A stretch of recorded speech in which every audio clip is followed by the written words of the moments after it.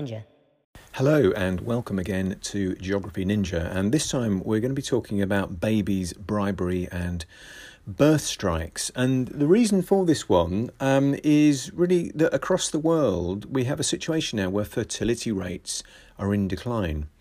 And if you're not sure, fertility rate is the average number of children a woman gives birth to during a lifetime. So fertility rate is not quite the same as birth rate, which is calculated in terms of the number of children born per 1,000 people in a population every year.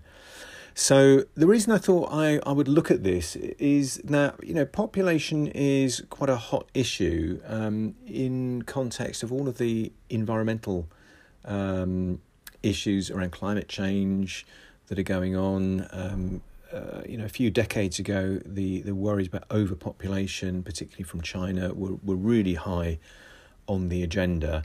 But more recently, work has been done on the idea of fertility rates. So this really emerged from some research that was published in the medical journal, The Lancet, which looked at fertility rates and the trends in all countries between 1950 and 2017. And what the research showed was that in 1950, women were having an average of 4.7 children across their lifetime, whereas by 2017, this figure had reduced to 2.4 children. So that's quite a big drop. It's fertility rate is halved basically in around 70 years. So, of course, we could look at this and think, well, this global overview is going to hide some diversity in fertility rates across the globe. So not everywhere the fertility rate is going to be 2.4 children. So, for example, if we take a country like Niger in West Africa, the fertility rate is something like 7.1. Whereas if we look at Cyprus in the Eastern Mediterranean, it's 1. So, there's a big range of numbers here. Many countries, including the UK, have got a fertility rate that is below replacement. And the replacement level is approximately 2.1 children.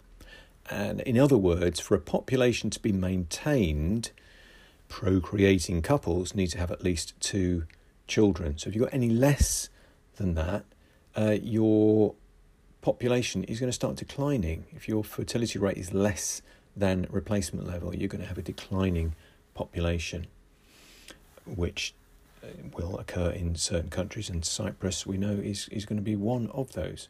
So looking at fertility rates, why are geographers interested? I can hear you all asking. Well, it's all part of demographics, and this is the part of geography that is concerned with population growth and population change. So when we're studying things like birth rates and death rates, life expectancies, age, sex ratios, and so on, that's all part of what we would call demography or demographics. So, well, let's have a think about current world population. And for this, I've gone on to the worldometers.info website. Some really great population facts and figures on there. And what it's telling me on here is that current world population stands at 7,738,526,027. It's going up all the time. It's actually it's a counter that we've got on there. It's also telling me that today we've had just in excess of 220,000 births, and we've had something in the region of 93,000 deaths. It's a fact. And what it's also telling me is that every year the average global population, the growth rate of population is in decline. So every year we're adding something like about 82 million people to the global population. But looking at the figures over about the last 60 years, the yearly percentage change in population has shown a pretty steady decline.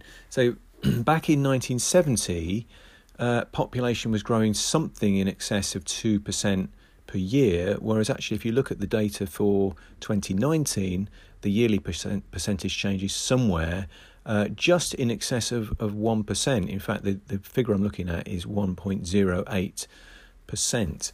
So very, very different. So looking at the data on fertility rate, and that again shows a steady decrease from around 1950. And at the same time, another change that's happened with population is that we're increasingly becoming an urban species. So that's steadily increased the amount of urban population, and that's gone up at the same time as population density. So really, what is going on? That is our question. Okay, well, the purpose of this podcast is really to try and examine the importance of the changes to fertility rates by taking a global view, but also looking at the impact on individual countries. So, individuals taking decisions about having babies, it's not the same. Some countries are going to have higher or lower fertility rates. In some locations, the state has a really big influence in what happens. So, I've just thought about this as what you could term official state-led enticement, also known as bribery, is happening to persuade people to have more children. That's in certain places, but in other locations, it's the opposite. Women are, especially, are taking decisions not to have any children at all. So we'll look at some specific examples of that in a few minutes. But first of all, I'm just going to say something about Dr. Hans Rosling, and some of you will maybe know Hans Rosling's videos from the BBC, or I think many of them can be found on YouTube. Swedish doctor, really very, very entertaining way of presenting population issues through lots of graphics and different images and so on. But these ideas about fertility and family size, Hans Rosling discusses a lot. And in fact, if you look at his book called Factfulness that came out a couple of years ago, in that book he discusses the perceptions of the world and how they relate to economic development. And one section in particular deals with family size and infant mortality. Infant mortality is how many children die in infancy before they reach their 5th birthday.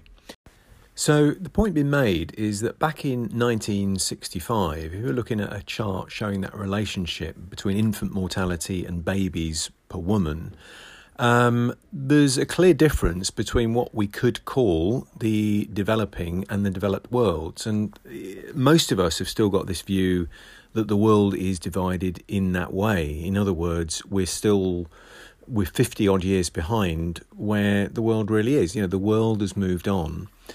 And, we think that the world is divided, with developing countries still experiencing really high levels of infant mortality. And really it goes on to show that in the present day, family sizes are generally much smaller. Child mortality is rarer than it was in the 1960s. And most countries are either in what we would call the developed world in terms of fertility rates. They're more in the middle. They're more between developing and developed in terms of what our perceptions might be. So Hans Rosling goes on to say that today most people are in the middle. There's no gap between the West and the rest, between developed and developing, between rich and poor, and that we should all stop using the simple pairs of categories that suggest there is. So I think that in itself is a really interesting idea, and maybe that's the seed of a new another podcast episode that will come your way over the next few months. But if we just keep to our idea of fertility rates and so on, Professor Christopher Murray, the director of the Institute for Health Metrics and Evaluation at the University of Washington, has said that we reached this watershed where half the countries where half of countries have fertility rates below the replacement level. So if nothing happens, the populations will decline in those countries. It's a remarkable transition. So what happens then as a result of these changes to fertility level? So surely in terms of population growth and resource use and environmental concerns, a lower population has got to be a good thing. It's got to be a desirable outcome. The world population forecast over the next 30 years, including data from the UN, suggests that global population will rise to somewhere in excess of 9 billion by around 2050. But alongside this population growth, fertility rate is in decline. So that seems to be coming at us from a whole range of different directions. So what do we really know? Well, we do know that global population will continue to grow for the next few decades. And we know that more and more of us are going to be living in urban areas and at higher densities. So we also know that fertility rate is in decline. And what's the reason for this? That's going to be the next question. Well, to try and explain the trend, really the first thing to consider is modernisation, the modernisation of society. So various geography models and theories try to explain this, but modernisation usually goes hand in hand with urbanisation. And one aspect of that is, as people move from the countryside to the city, their attitudes change. The social norms and values tend to shift.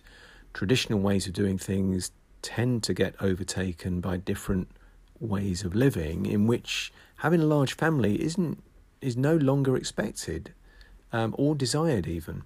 So it's usually a combination of better education for women, especially with regard to family planning. That's often seen as the crucial element, as is improvement in things like healthcare, which will result in lower levels of infant mortality.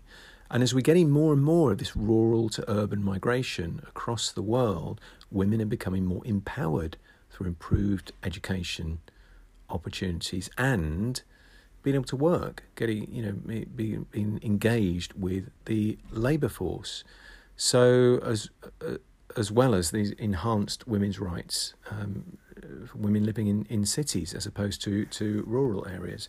Certainly the case in countries with rapid economic growth such as India and China. Ooh, that's quite interesting. Okay, so do you know what I think what we're going to do is let's have a look at Singapore. Let's look at a few different examples of this. So Singapore is one country, it's a city-state really, isn't it? But it's one place that is really keen to try and increase fertility rates. So Singapore's population is around 4 million. And it would have a declining population without constant immigration. Now, in Singapore, they've got something called the baby bonus, and this is the current Singapore government's incentive for persuading couples to have more kids. And what it is a cash payment for childcare expenses in Singapore. So childcare is expensive in most places, Singapore even more so. Now, the official Baby Bonus Singapore website states that there is a cash gift with each child between somewhere between $8,000 and $10,000.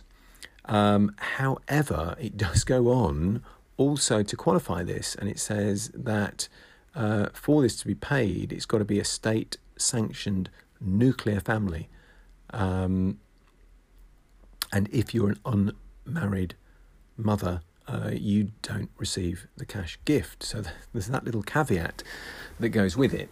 Now, Singapore's fertility rate has fallen from 5.7 in 1962 to 1.2 in 2019, so quite a dramatic decline.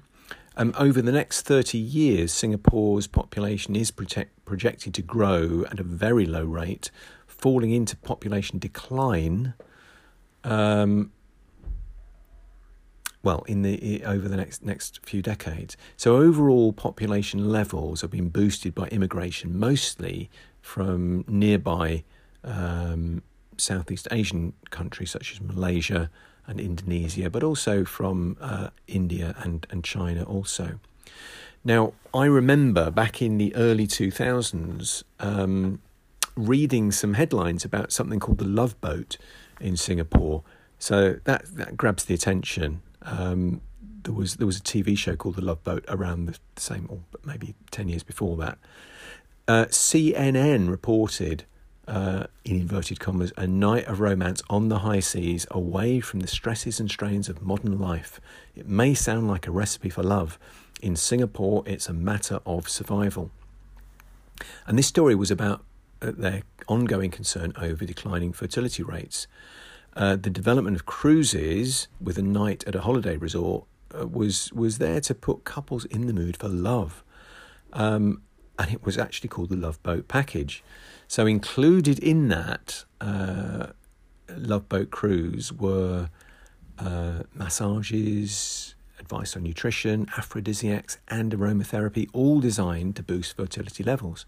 And CNN went on to report from a 2002 poll commissioned by the Durex condom company. They ranked Singapore bottom in a global list of the most sexually active nations. And the conclusion with that was too stressed from their jobs, they have little drive to make love at the end of the day. So there we are, there's Singapore. Now, interestingly, if you go back 50 years, back to the 1960s, Singapore's population policy on fertility was based on its Stop at 2 campaign. So, that's changed a lot. 50 years ago, they were concerned about overpopulation, and now it's the other way around. They actually want to boost the birth rate. So another issue for Singapore to contend with is that of the median age of the population, which means half the population is older than the median and half the population is younger. Now, currently, Singapore's median age is 42.2, but that is set to increase, and by 2050, the median age will be something like 53.4. So we've got an ageing population in the mix as well. And that's also not going to do very much for declining fertility rates. All right then, well, let's take a look at Europe. So a lot of European countries have got similar issues where their replacement levels are actually, their fertility rate is below replacement levels. So just a few examples. Italy's fertility rate is 1.3. Poland and Portugal are at 1. Spain is 1.2, Switzerland 1.5, Iceland 1.7. So all of those countries are below replacement levels. Even Ireland, with its majority Catholic population, now has a fertility rate of 1.8, which is the same as the UK. If we look at Eastern Europe, Hungary's fertility rate stands at 1.5. And Hungarian Prime Minister Viktor Orban in 2019 has proposed procreation, not immigration, as a policy to incentivise childbearing. So a news article reported in the Guardian newspaper September 2019 set out a stark choice, according to Hungary's ruling party: procreate or face extinction. And this is the message from other Central European states as well, in reaction to shrinking populations. Now, Orban suggested that it was possible for Hungary to simply disappear as a nation due to this combination of low birth rates and immigration of Hungarians to other EU states to the west. And over recent years, Hungary has followed an anti-immigration approach, whereas other European countries such as Germany have regarded immigration as a solution to reduced fertility rates. Orban's Hungary has beliefs which can be categorised as the Great replacement theory, and that theory goes along these lines. It says that Western identity is undermined by large-scale immigration from non-European and non-white countries, resulting in the replacement of native populations by newcomers. So really linking into sort of identity and xenophobia, and however you want to look at this. So Orban went on to say, in inverted commas, if Europe is not going to be populated by Europeans in the future, and we take this as a given, then we are speaking about an exchange of populations to replace the population of Europeans with others, close inverted commas. And echoing these comments, Hungary's Minister of State for Family and International Affairs have stated Europe has become the continent of the empty crib, whereas in Asia and Africa, they face challenges of the opposite type. Geography Ninja.